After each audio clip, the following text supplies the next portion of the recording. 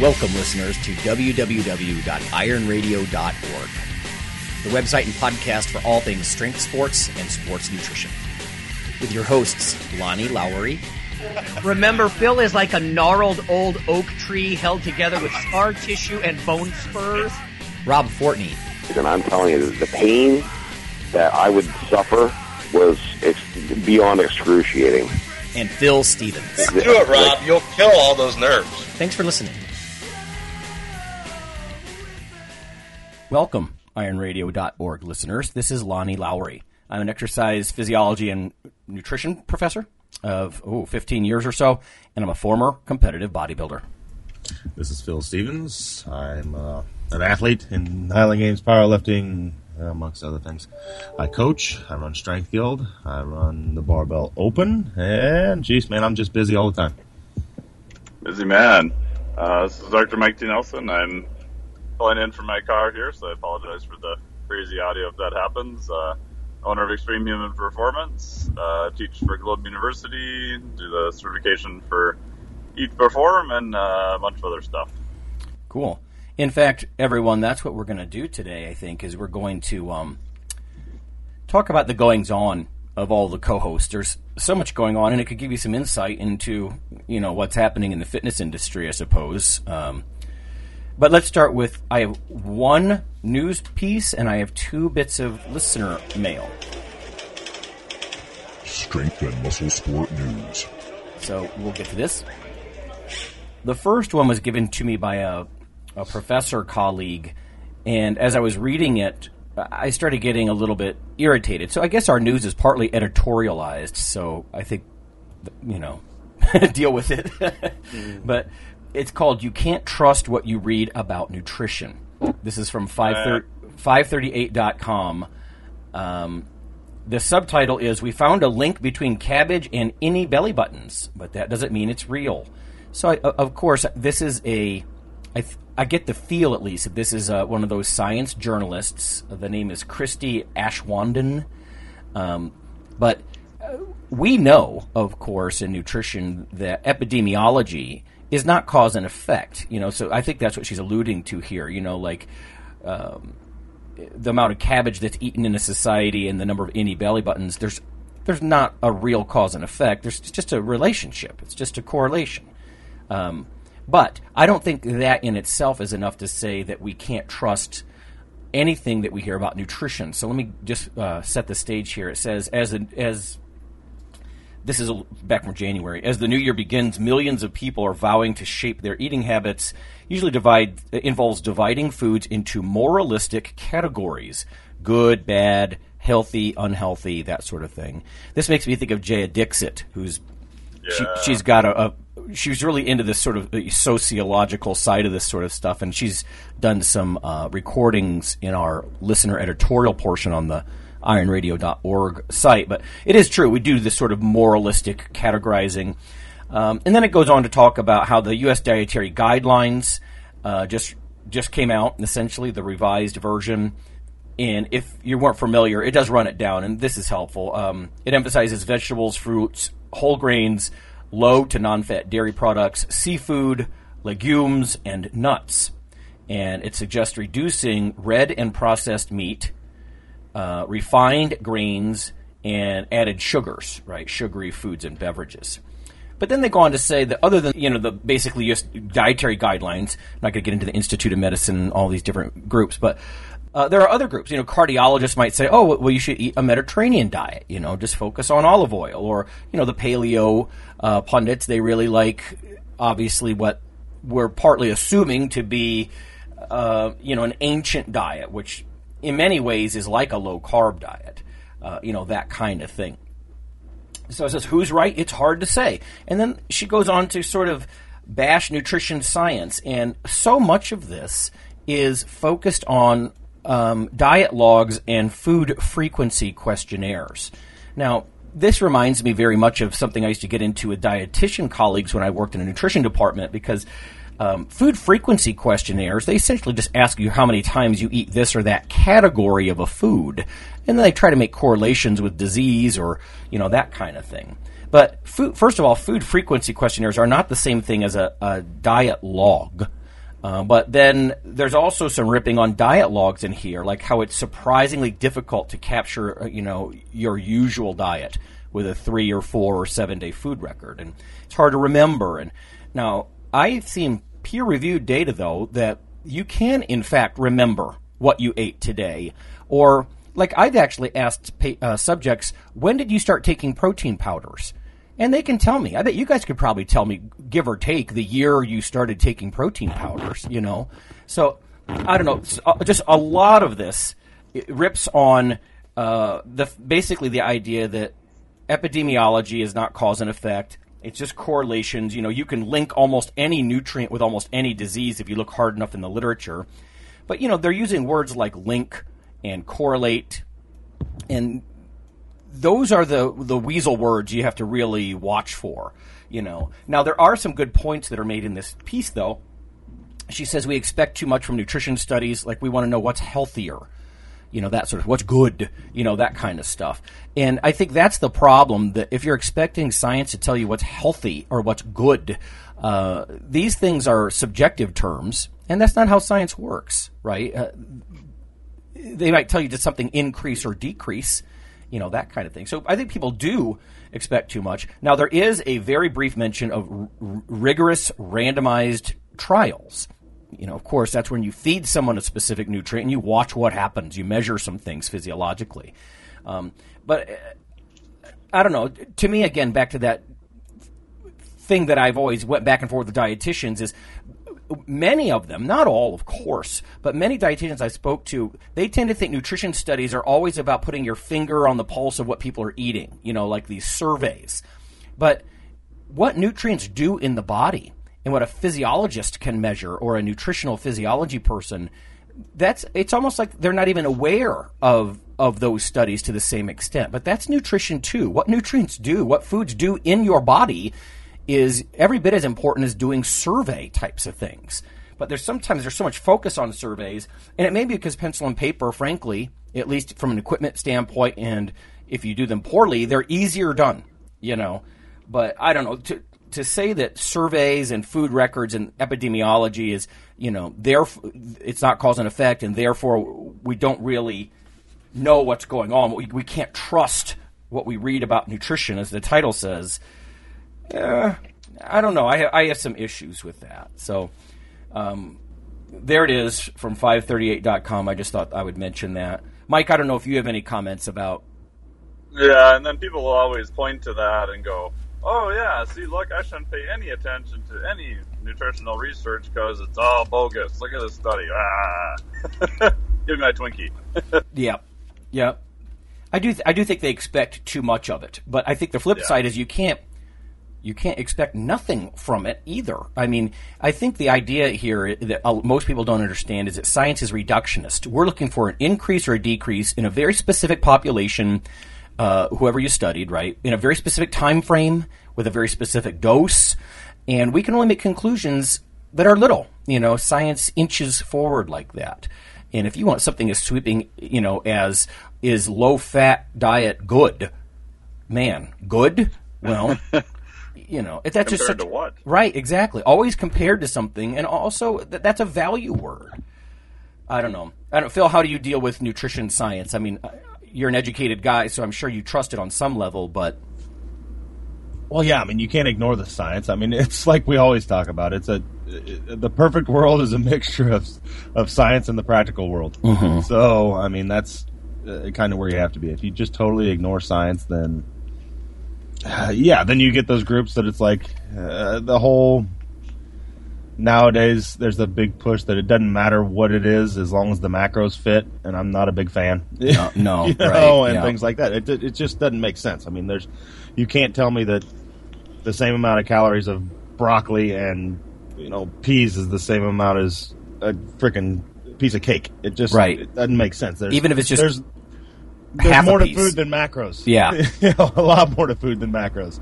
In the long term. Maybe, in the short term, as far as like body comp goals go and things like that, I can see it playing out a bit. Yep, but I agree. Yeah, that's the real power of nutrition, I think. It's not trying to fix someone in a 3-day length of stay in a hospital. It's not trying to just change your body comp in the next 8 or 12 weeks. That can be important, of course, but the real power to me is the micronutrition and the phytochemicals and the slow cumulative effects of like my berries and oatmeal every morning, washed down with some black tea, stuff like that, or a cup of coffee, as opposed to eating a Big Mac or a McDonald's breakfast sandwich or something every morning for all those weeks and months and decades. It's a slow cumulative thing, I think. Okay. So I'll get off the soapbox with that. This next one is a question. This is from Alan. And Alan, you know who you are. Alan's a great guy. He actually works in the special effects industry out in Los Angeles and whatnot. And he's actually given my family some cool advice. My son's interested in similar things. And I wanted to address this question. Dr. Nelson, this may be best for you. I think Phil and I have a few things to add too. But I have a question. I finally had an MRI for my back injury. Insurance made me do physical therapy before this, which seems backwards to me.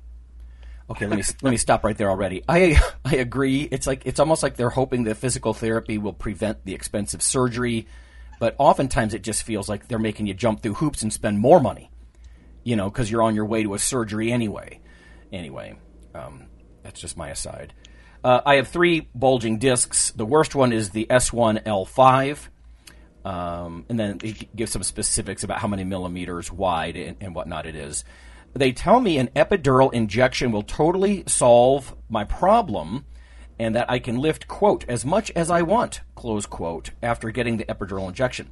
Do you know any lifters who have had these epidural shots for disc problems, and do they really work? All right, what do you think, Dr. Nelson? Oh, yeah, so my thought on that, will it block pain from that area? Yeah, it'll do that really well. There's other procedures where they go in with basically an RF ablation and cook the nerves. Basically, they just fry the nerves that come out from around it. And people do see, an acute reduction in pain over time. But the thing that people forget is that your body's pretty smart. And if you believe that it's survival-based and that is an issue potentially causing a loss of function somewhere, even though you kind of killed the pain signal for a while, in a lot of those cases, the pain actually comes back and potentially can be worse the next time. So I know like Dr. Stu McGill has a lot of pretty cool books on low back disorders, things of that nature. If they can find any good, physical therapists, someone like that in their area. Actually, I don't remember what area he's in, but you can drop me a note too. I would definitely go that route before even the epidural, unless it's like extremely painful. But either way, they would want to do something to try to make sure that area is going to stay a lot more stable over time instead of just killing the pain signal and going, "Hey, you're fine, go lift." Absolutely, really, really bad. No, I thought that too. The only thing that disturbs me on this one is, it will solve your problem and you can lift as much as you want. It's like, wait. Right. Now, it's solving the pain. Exactly. The pain right. problem temporarily. Yeah. Right. And we're talking, it could help your pain completely. Like, you're like, wow, that's amazing. It feels solved. And that could go on from weeks to maybe a year or more, sure. With these shots. In fact, I'll put some links on our Facebook page about, like some of the, the classic anatomy pictures of where they put the needle through the disc and into that little space around your spinal cord and that sort of thing. These are corticosteroids generally. I imagine they put all kinds of things in an epidural injection, but I'm assuming this is some type of corticosteroid, and those things just erase inflammation and pain. But yeah, like we're saying, then he goes squats heavy and he just squishes the bulging disc worse, So at some point, I would actually look into that. There's amazing things that are being done with stem cells now. I've actually had 2 students that had stem cell therapy and had some really amazing results, because I think what you're trying to do is they might remove a part of the bulging disc, or I'm not sure everything that they do, but they rebuild the disc, with some of these stem cells. And that would be more of a fix rather than a masking of the pain, I think. So, yeah, and whatever biomechanical issues he had, it could be just cumulative or whatever. You'd probably want to make sure that those are then changed. So if he does do a procedure to get the disc back to normal and the forces on it are going to be the same, he's probably going to have the same issue again in the future. So yeah. So I guess short-term advice there for Alan is if you have it done, you might feel like $1 million, but still use caution. Whether it's, getting some physical therapy or lifting yourself, make sure you're not, like you said, doing something off mechanically.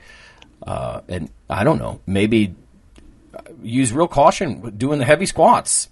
I don't know. Okay. Our next one here says, hey guys, I started lifting and listening to Iron Radio at age 14, and I've consistently listened through the past 4 years. At 18 now, I've taken a job as an arborist at a tree company, and my caloric expenditure is just astronomical. I live in New Jersey, and the summers especially can get very hot. I wanted to see if you guys at Iron Radio have any tips for guys that work labor-intensive jobs.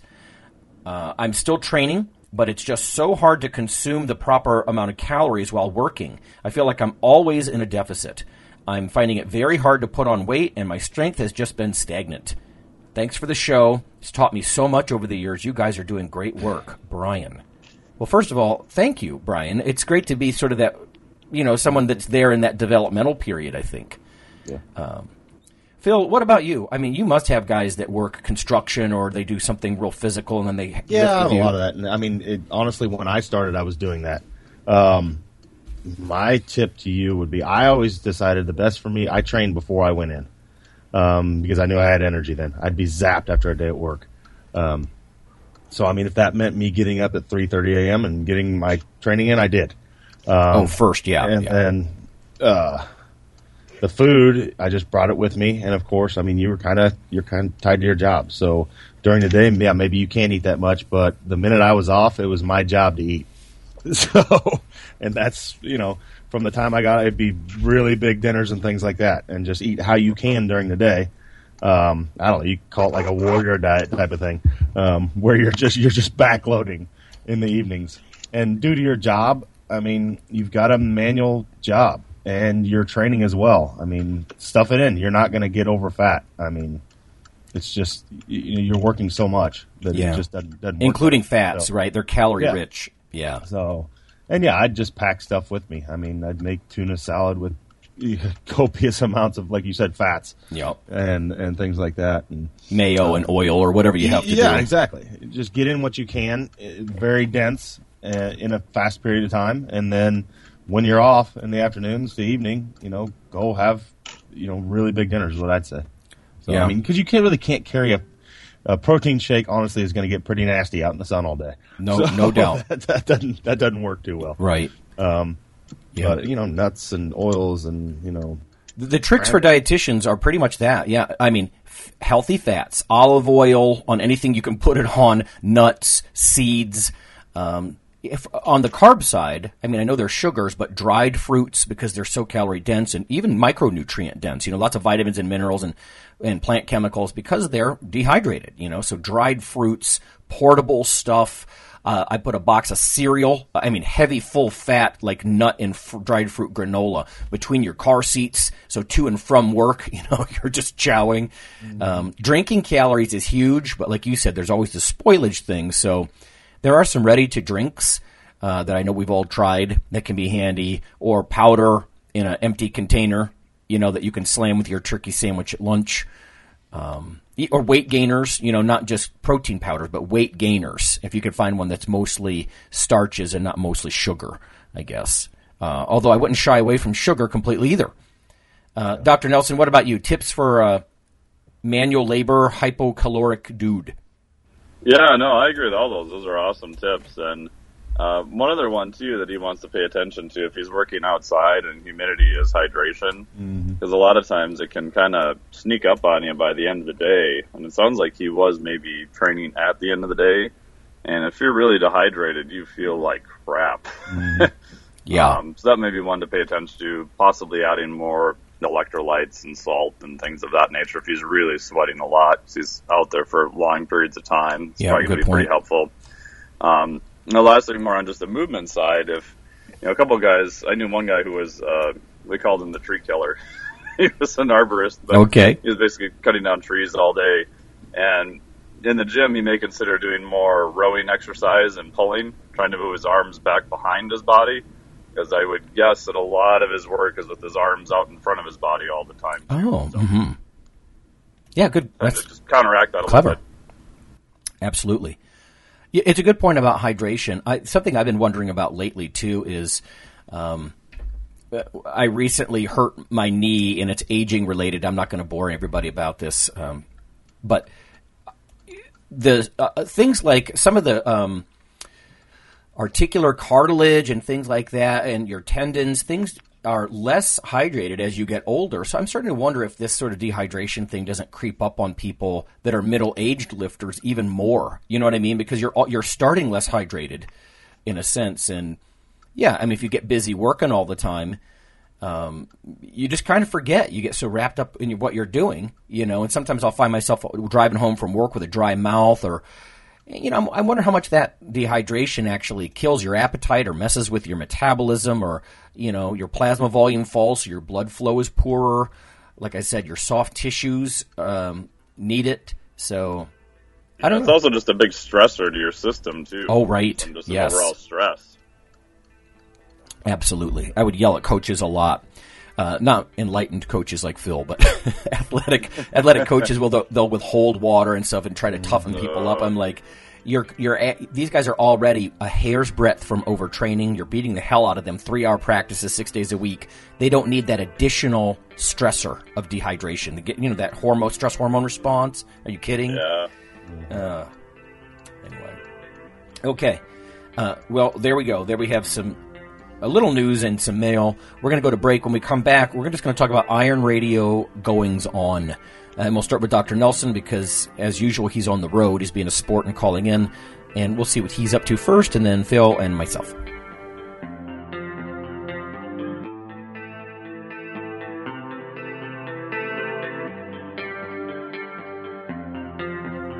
Hey, listeners. This is Dr. Lonnie Lowry. If you've ever had anyone critique you on your protein intake as part of your weightlifting lifestyle. Oh, you poor meathead. All that extra protein is going to rot your kidneys or weaken your bones or dehydrate you or give you gout or who knows what. There is a book available. You could simply Google CRC Press and Lowry. And what I've done is reach out to experts all over the world and create a book, a single compendium that you can hold up and say, this is why I consume extra protein. This can be very valuable when you're being quote-unquote educated by various professionals on the topic.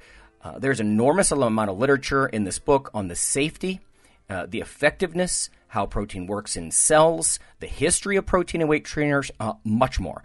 So, again, please check out CRC Press and Protein and Lowry. You can just Google that. And I do, full disclosure, I do make a small single-digit royalty on the book. But that's not why I did it. I did it so we can all have something, our particular population, to both defend what we do and to inform our nutrition and our eating. Thanks. Hi, this is Dr. Lonnie Lowry, and on behalf of Phil and Rob, I'd just like to let listeners know that if you love us or you hate us, we'd like you to leave a comment or perhaps vote for us on iTunes. It helps us out quite a bit on the popularity side of things. You can also follow Dr. Lowry, me, on Twitter. It's Lawnman7 on Twitter if you want to do that. We also have a Facebook page, the Iron Radio listeners page. So whether it's leaving a comment or voting for us or following us on Twitter or Facebook, that would be fantastic. Also, occasionally Rob or myself will write an article for another website, and Phil will as well. So lots of ways to interact. Follow us in other media, and vote for us, and keep things going strong on Iron Radio. Thanks.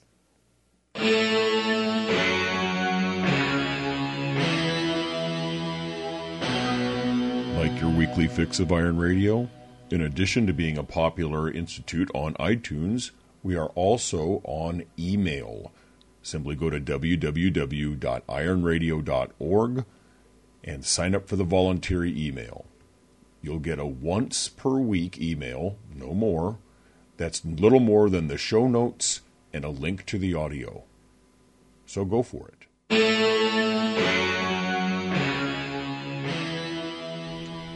All right, everyone, we're back. It's Lonnie and Phil and Mike, and we are going to just talk about some goings-on at Iron Radio. We're going to start with Dr. Nelson, who's on the road. You might get some tips about some of the, certificates or projects or speaking arrangements, these sorts of things that you might be interested in or, learn something along the way. So, Dr. Nelson, what is happening with you? Yeah, so I just got back from Paleo FX in Austin, so hanging out with all those crazy paleo people. But that was a lot of fun. Did a talk down there on metabolic flexibility, and then also was on a panel talking about muscle hypertrophy with Dr. Andy Galpin, Cal Dietz, and Dutch Lowry. Unfortunately, Dr. John Mike was supposed to be on there too, but his flight got a little bit delayed, so he came in a little bit later. But yeah, John was down there doing a talk too, and it was a good time, lots of fun. And we have a couple other talks coming up. I'll be at the Physique Summit with Cliff Wilson, Dr. Lane Norton, Dr. Peter Fishman, a couple other guys in first part of August. I think that's in Missouri, if I remember right. And then in fall, I'll be at the NSCA CPT conference, so personal trainer conference in Florida in October. And then the weekend before that, I'll be presenting at the International Society of Clinical Neuroscience. Their conference in Florida, again in October, is actually all on human performance, but more from the neurologic side. Interesting. Yeah, it's sponsored by the Carrick Institute. So they do a lot of functional neurology stuff. So, so that'll be really interesting. So if people are really into high-level human performance and looking for something a little bit different bent on it, I think that'll be a really cool conference too. So what is that, more like physical therapy and nerve rehab, or is that more like adaptations to nervous system during training? Yeah, they do. So one of the local guys here does a lot with traumatic brain injury. There's the Center for Brain Plasticity down there, so they do a lot of rehab stuff with brain injury, concussions, a little bit more different neurologic stuff, but they do some very interesting performance training too. They've got a machine that they can basically stitch you in that looks like a weird carnival ride, and they can spin you in any direction they want. So X, Y, and Z axis all at the same time. And they can program it to do specific patterns for, changing your vestibular, so the inner ear canal. And at the same time, while they're doing it, they can put goggles on you that'll watch your eye movements. So I was talking to him, I was down there last fall, and I was saying, so if you've got a snowboarder trying to do some crazy off-axis trick, you could program the machine to put them in there, and they could maybe work on their eye work of trying to look to spot their landing and get used to going through that motion and stuff too. So, wow. Yeah. So pretty interesting stuff. Weird from that aspect. Manipulations of the nervous system. Toying with your neural pathway. Right. That's what we do with a lot of athletic training anyway. Yeah, so cool. Yeah, so that's cool. And then still teaching for Globe, teaching exercise phys intro and advanced exercise phys this quarter. Still doing work with the Mindset Performance Institute. They'll probably still come out. I'm still finalizing stuff, but project with a bunch of other people looking at basically stress management, so sort of mind-body connections. Because a lot of people now, I think fitness is becoming more lifestyle, life management orientated. I know when I talked to John Berardi at the Swiss conference last year, he was, pushing that too, that we're basically a lot of times in charge of people's not just training, nutrition, but also their lifestyle and managing their stress too. Right. In fact, it's a good segue, but I've been pushing my wife Kelly to come on about that, right? Because that's what she does in the trenches. She doesn't do research with it, of course, but she helps people overcome lifestyle obstacles. That's what counselors do. So, that's just so huge. Yeah. And then we just announced the level 2 certification through Eat to Perform. So I helped him do the level 1 along with Dr. Brad Dieter, and helped him with a little bit of level 2. So that's going on right now. Mostly just exercise and nutrition, but who would want taking that, research, Mike? making it practical. So would that be something a strength coach could do? So he was up on the most recent diets, or like who's that targeted to? Yeah, it's generally targeted to pretty advanced fitness professionals or people looking at coaching. One thing we've noticed with, say, like CrossFit, for example, a lot of them are pretty good now on the movement side, but nutrition is something a lot of them just don't know a lot about. Obviously, there's exceptions to that rule, but just in general. So trying to get them more up to speed on basic exercise principles and just general nutrition of, here's how you would take a client, here's, everything from supplements to what proteins do to, so trying to make it comprehensive and look at just the principles and then take those principles and put them into a framework so people can start working more with clients on a one-on-one basis on primarily on the nutrition aspect. Yeah, one-on-one is so big. The way the fitness industry runs just drives me nuts with their sort of cookie-cutter diet plans, I guess you would call them. But it's almost like they haven't made the connection that as a coach or as a personal trainer, I get baseline assessments, at least I hope they do, whether it's strength or flexibility or cardiovascular endurance, whatever it is. But they don't do any baseline, even a simple, like, typical day strategy. With, what do you eat throughout the day? Tell me typical lunch, typical breakfast, that kind of stuff. And it's something to go from. So, and I mean, you don't have to be a nutritionist to see that, oh my God, there's nothing but deep fried foods here. There's no fruits, there's no vegetables, and that kind of stuff. And I mean, you don't have to be a dietitian to at least notice it, is what I'm saying. As far as working with individuals, you have to be careful, I guess, depending on your state laws. But at the same time, yeah, that's good stuff, because I mean, that's a huge other side of the equation for driving adaptations, is what you eat. Oh yeah. Yeah, and then at the higher level stuff, trying to work with them to match their nutrition to their training, which is a big thing I've been sort of yammering on about for quite a while. So if you're doing a low-intensity aerobic session, to try to get a bigger aerobic base or recovery, things of that nature, you probably want that to be a little bit more fasted, right? You don't want to consume 80 grams of carbs before that session because you're primarily trying to use fat. But if you're doing a heavy, intense, CrossFit type, glycolytic session, yeah, you want a lot of carbs before and after so you can perform well and recover and get the adaptations and all that kind of stuff. Yeah, I think that's a chronic thing as well. Like I've heard the term nutritional periodization, where you're training.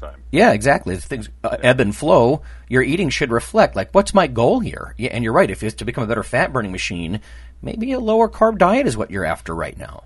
That kind of stuff. Or if you're just exercising your ass off for 3 hours a day, maybe it's time for more calories. But I think in nutrition, we were a little slow to catch up with what the strength coaches were doing with periodization, realizing that your dietary intake isn't automatically going to parallel and mirror your training. So you almost have to strategize that too, along with your training program. Yeah, and I've seen I don't know how many templates from people that it's like you can tell the person put some pretty good thought into the training, some okay thought in the nutrition, and zero thought of how they go together. Right. Yep. So, all right. Well, good stuff, my man. I know you're on the road, so if you have to drop out, we understand. Yeah, I'll drop off. But thanks, guys. See you. Cool. Phil, man, you're up then. So I know you have a crap ton of stuff going on. Yeah, there's a lot going on. I don't know where to start. I guess the Barbell Open, which we launched August 1st. Or no, that's going to start August 1st. We launched it May 1st. Okay, right. So kind of set it out there to the public. So we got that rolling, getting lots and lots of views. I think a lot of people we're getting ready to adjust the website and put here's what you have to do to sign up in just like plain speak English. Because we're getting lots of views and then lots of registrations, but then you need to pick what you're going to compete in.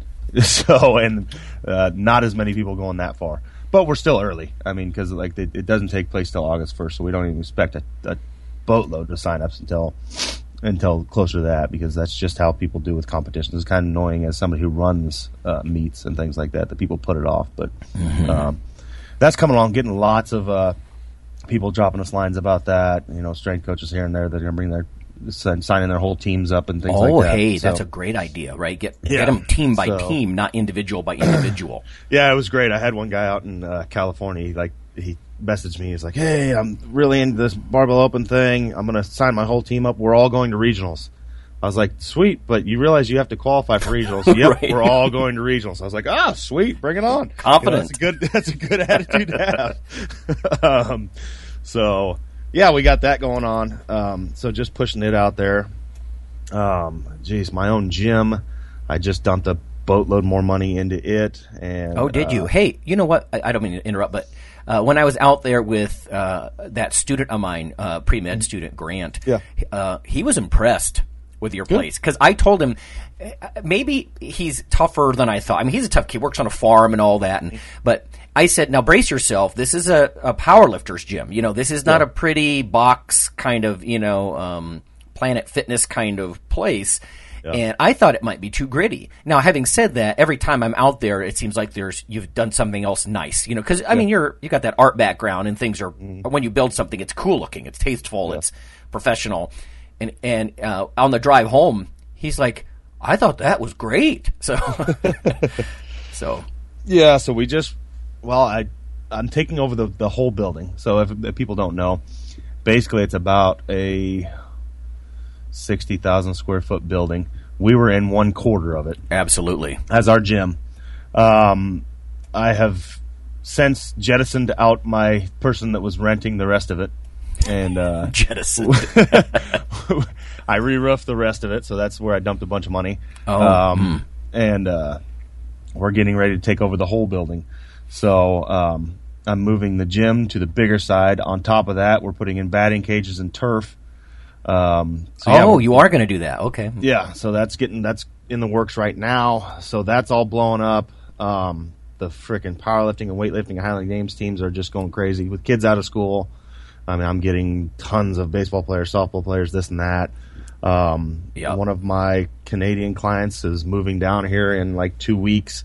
To be by your gym, or is it for work or something? Basically to come to the gym and got a job here now. So it's been like an 18-month process of legally coming to the United States and getting a visa and everything. So that's all finalized. I've got a client from Scotland coming back over for 2 weeks that's potentially going to be an employee. One of the Iron Radio listeners that came to the camp, Joe. Hello, Joe. You're probably listening to this. So you met him at one of the camps. He wrote me a little while back and was like, "Hey, you mind if I join the gym?" I was like, "That's fine, but you're like a long ways away from here." He moved here, so he started about 2 weeks ago. No way! Wow. Yeah. So people are. It's like a mecca. Yeah, and I mean, like I was telling you about the weightlifting team. Now we're starting to get. It's pretty neat because we're starting to get like invites to meets. People are reaching out to us. Hey, does the Strength Guild team want to come and compete? And is that because you guys do well, or do you? I think it's both, and we're getting very large in numbers. So I think we have to date right now, just on the Olympic lifting team, 30 people registered with the USAW. Cool. So that's just our Olympic lifters. I got meets coming up. We've got the Kansas State Games. I think I've got like 13 powerlifters going to that. I've got 11 of my lifters like in 4 weeks going to a weightlifting meet, and then I take the week after the state games, I bring all the kids down to Houston for the Junior Olympics. So tons of stuff going on there. Hey, let me ask you this then. Have you gotten away a little bit from the Highland Games and strongman stuff, or do you still have competitors that do that? No, we still do that too. So, and we're in the midst of the Highland Games season, and that's personally, right now, that's what I'm coming back from this hamstring injury, where they reattached it to my body. But my goals right now are to get myself ready for Highland Games in August. We'll see how that goes. I was swinging the hammer for the first time this week. I've done some light squats. I did some yoke walks. Oh, okay. So all that's coming along. I need to put some body weight back on. I feel like a twink. I'm down like 249. Twink. 250-pound twink. Yeah, and it's just, I don't know. I mean, it's like with any rehab, I mean, you can't do what you normally do. No, you atrophy. You don't. Yeah, So I'm a mere shadow of what I once was, but it's starting to get back to that point where I'm not squatting anything. I mean, I'm squatting the bar right now, but I deadlifted 95 pounds for 5 sets of 5 this week. It's all super light, Beast. but yeah. No, that's Honestly, good though. I mean, just doing it, The I privilege. Feel, Yep. I think I got to take a positive spin on this. I think this hamstring injury may have helped me some because basically it was on the other leg. Like it was a year ago this week that I got my hip replaced. Yep. And then pretty much I've been in this rehab for 10 weeks, and it's forced me. Basically, I had to live life on that the hip rebuilt leg. So it forced me to use it and get it much, much stronger because I just couldn't use the other one. So now, even on those like 95-pound deadlifts, I can feel that, wow, my left leg, the one that hadn't worked forever, is holding a lot of weight now. I just know how to use it after being forced to use it Right. for almost 3 months. Sort of like manifesting its potential here. Yeah, so that's a potential good thing. No, and I mean the gym is just going crazy with tons of athletes in all sports. So from like I said, multi-sport athletes, my baseball players, wrestlers, softball players, blah blah blah, to the powerlifting team's growing. We just had a meet not too long ago, and 2 of my girls really tore it up. One's a 123er, and what'd she end up deadlifting? 320 at 123. Wow. Squatted 298. Oh my God. One of my other That's girls, awesome. who I think is a 158 or something like that, she squatted 303, deadlifted 336. I got one of my guys getting ready for the state games. Hopefully he'll cross the 800 barrier at 230. Nice, yeah. So yeah, I mean we got a lot going on, and then getting some Olympic lifters qualified for the American Open and things like that. So, and then not to mention all the kids. You got all the kids doing the Junior Right. Olympics, and yeah, Hey, I'm busy, man. Can I'm busy. is it premature to mention anything about the coffee stuff? Because I know there was some coffee stuff in the background, or is that too protracted? That's fine, and that's supposed to be here finally this week. Basically, we got. I'm dealing with a guy I've known since I was in elementary school, and he's a master coffee roaster, and we're working on putting out a Strength Guild branded coffee. And basically, he had to, for what I wanted, he had to, search out special beans on some. I don't know where it is. I'm not a coffee expert, but I don't know, some hill in some foreign country. Well, there's so much into that, right? The climate, the agriculture part. Yeah, exactly. So it needed to be from the right climate, for right altitudes, this and that. Altitude, yeah. And it showed up, and his first batch showed up with mold on it. Oh shit! So he had to get in contact with them and reorder it, and it finally got here. He's supposed to have something for me to try this week. Basically, I want something that's going to kick you in the shorts. Is what we were looking for. So right on, yeah. Trying to put that out there, and then not to mention, I mean, I'm working with all these people on a daily basis in the field, helping them with their stuff as far as their businesses go. I mean, that's the other part of my deal, and that's going insane. Mostly like marketing materials and printing stuff, or not so much that well, anymore? and just products and things like that. Like I'm always work close with Jim and Juliet Windler, getting ready to do a new big launch with them. Oh, cool. So, can you talk about that or no? Is it clothing? No, I'm not going to talk about it. Okay, So, I understand that part of my life. I enjoy being. I rarely talk about it. And I deal with. The only thing I can say is I deal with many of the people in this industry as far as their business goes. Yeah. And I like being the guy behind the quiet name behind the scenes. Right. So and letting them do their thing. But I mean, the fun part about it for me is just dealing with that and being a part of that with them and helping them succeed. And So I it's can't pretty help awesome. but see parallels with a lot of this stuff too. Like when you talk about coffee, down the road, I'd love to set up some type of functional food type coffee, where you put something else in the coffee as long as you can make it taste good. And I have some very specific ideas, but like I've been to conferences where they're putting probiotics, like apparently there's coffee and heat resistant like probiotic spores, and that sounds bad, but it's actually a good thing to help colonize your gut with healthy bacteria. And so there's all these functional coffees. They've put all kinds of stuff in them before. And, as a nutritionist, my gears start moving, of course, because I'm largely a coffee researcher. And then I think about all the benefits, so it's just crossover stuff is fun. Yeah, and I don't know, man, it's a good time to be, for me, once again, it's good to be me. Back, once again, I'm back to where I want to be. It's very stressful to be me. My days literally start at like 4:20 and end at 9. But I'm back to where I was and back to where I want to be. In that, like 100% of my work life is tied to the fitness industry. Right. So that's where I wanted to be, and I'm back there, and things are really taking off. Like even the coaching side, I've got more people that I'm helping out than ever, and we're starting to kick butt. It's been a building process of restarting over here and getting even the population here just into it, and gathering the right people. So, and that's what we've done with the gym, and yeah, we're kicking butt. So that's nice. My boy turns 1 this year. Oh yeah. So because he was born shortly after my hip, so we got that going on. He's starting to walk. Yeah, it's good, man. Life is good. Good stuff. All right. Last few minutes of the show, I'll share a few things. I am going to be at the International Society of Sports Nutrition meeting this coming weekend. Not today, of course, as you're hearing this, but the next weekend. I think it's like we're leaving June 8th or 9th. We'll be there through the 11th, I think. We're actually going to share some research there on a form of vitamin E and how it may help with muscle recovery. We looked at a couple of different things, and I'm not going to go into gory detail. Maybe I'll talk about it more in the future. But this was a student project largely, so I was sort of, it's almost feel like when you work with assistant coaches, they're competent, but you got to kind of keep your fingers in the pie a little bit. Yeah.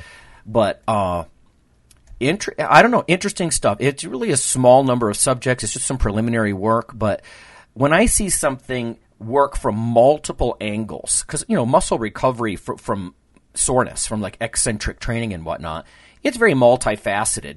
It's everything from nutrient depletion to oxidant effects, free radicals and all that, to inflammation and weakness, and there's some of the mental side. And 3 of the 4 things we looked at, and in my mind, actually the most interesting variables, seemed to benefit. There was either a statistical significance or a trend toward that, toward improvements when we compared this. It's sort of an under-the-tongue, melt and swallow kind of thing. It's not regular vitamin E. It's tocotrienol, and some of our listeners might be familiar with it, but there's different isomers of this stuff. But I'm very interested in that. I actually wrote a book chapter once on antioxidants and exercise. Oh, geez, it's been 10, 15 years ago now, but it was a huge literature review. And I'm very interested in this sort of thing. So I'm not sure what's next exactly. I might do some open label, just experimenting with teams. I don't know, maybe this is even something we can do with your people, Phil, where it's an Australian pharmaceutical and nutrient company. And we'll see where this goes. But I've done so many studies for the dietary supplement industry that, frankly, I'm like, nothing significant happened, guys. I controlled as much as I could. And even with the student research and the less than uber strict controls, to see things like less soreness and better muscle function and, that kind of thing, less contracture and, binding up of the sore muscles and that sort of thing, 24 hours after we rocked these guys, it does suggest better recovery. And I'm very interested to see where this goes with larger studies and that sort of thing. Science people are always full of caveats like, well, only with this dose, and it's a small study, but I'm curious. I can't tell you how many supplements I've looked at that just did bupkis. And when I see something work from 3 different angles, I'm curious about it. So we're gonna present some of those data down in Florida next week. Always great people down there too. So I'll try to do some interviews or whatnot, because it's hard to have some of those superstars, right within reach of my phone. And which, by the way, my iPhone does a great job, frankly, recording stuff. Some of the stuff you've heard on Iron Radio was through my phone, and it's pretty sweet. So I'll try to nab some stuff, let everybody know what's going on with the sports nutrition world next week. Later in June, I got a nice email from Rob Diome, I think his name is Dione, at the Open Sky podcast. So I'll be on that podcast. That's one of the things I really wanted to do throughout our 8+ years at Iron Radio, which is get on some other podcasts and spread the word. Because in other genres, you hear podcasters on each other's shows all the time, and I just think we need more of that cross-pollinating. So that should be fun. Probably talking about some of my research in one form or another, and most of it has to do with either muscle recovery or protein or coffee, frankly. I guess I should talk about other Iron Radio news quickly. Don't forget we've got that quick fire this or that contest. I'm going to pick some people this month from that. I'll reopen that thread on our Facebook listeners page because it's probably dropped off the bottom of the page now. But we had lots of people firing questions at us. So basically, I want to ask the other co-hosts these questions that you provide, right? And we'll make it a contest. Like if you give us really good questions, maybe we'll give you a prize of some kind. Mug, mouse pad, something. We haven't done a lot of contests, so I want to get back to that in the summer when I can breathe. So, think about checking out our Facebook page for those quick fire type questions, like Iron Maiden or Megadeth, questions like that. Beef or chicken, or you can make it fun, you can make it funny, and there's lots of good examples on there. So don't forget our quick fire contest that's going to wrap up this month. Let's see. What else? A couple of guests that are coming up on the show. We actually bumped into someone when we were in San Diego at the experimental biology meeting, Jessica. And I've asked her to come on the show in coming weeks. And I don't usually talk about future guests, but I'd like for her to do a piece on breakfast. I've done a little bit of work myself with students on portable breakfasts and whether or not they help increase intake. Just like our listener question, portable foods and everything. So there's some controversial things about protein and breakfast and that kind of stuff, and she should be really good. We bumped into her. I think she might have just heard my voice at the experimental biology meeting, and she's like, "Oh, you're Lonnie Lowry. You do Iron Radio."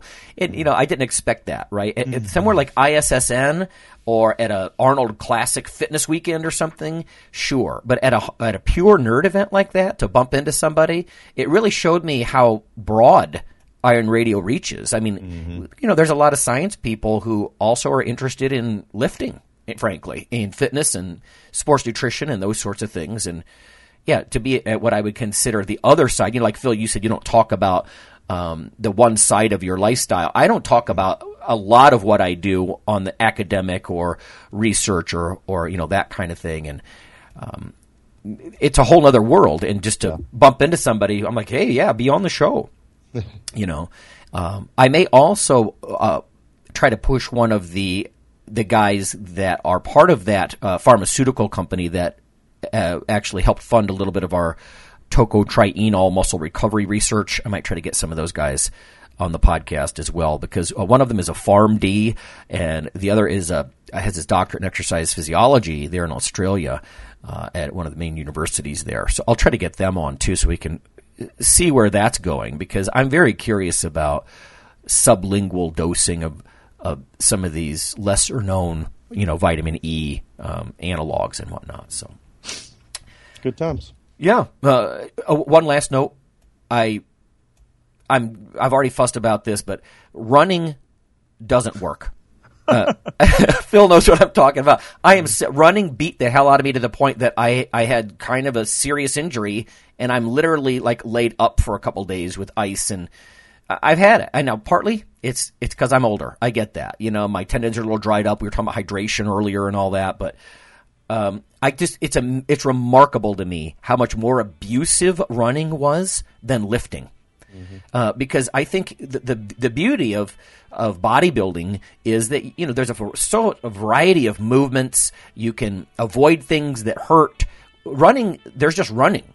I know some people have poor biomechanics when they run, or some of us are heavier, and that's harder on your knees and your ankles. But I'm just amazed at how I felt like I built a little bit of aerobic base, but I really didn't get any leaner because I couldn't run enough to do it because the recovery was so long. You know what I mean? Like I'd run, and yeah, maybe I got a little aggressive and did a little bit more sprinting than I should have, but yeah, I don't know. It didn't work for me. And so, especially when I hear stuff about like the cartilage in your knees and stuff, every time you bend down, every time you take a step, you're sort of wearing it down from a whole lifespan perspective. So spend your use of your joints well, people. And to me, I think there's a definite portion of the population that running is not wise expenditure of, the wear and tear on your joints.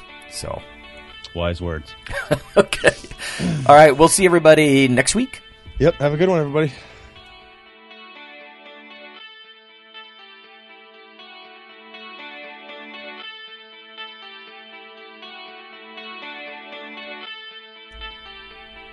Hey, listeners. Have you seen the store at ironradio.org?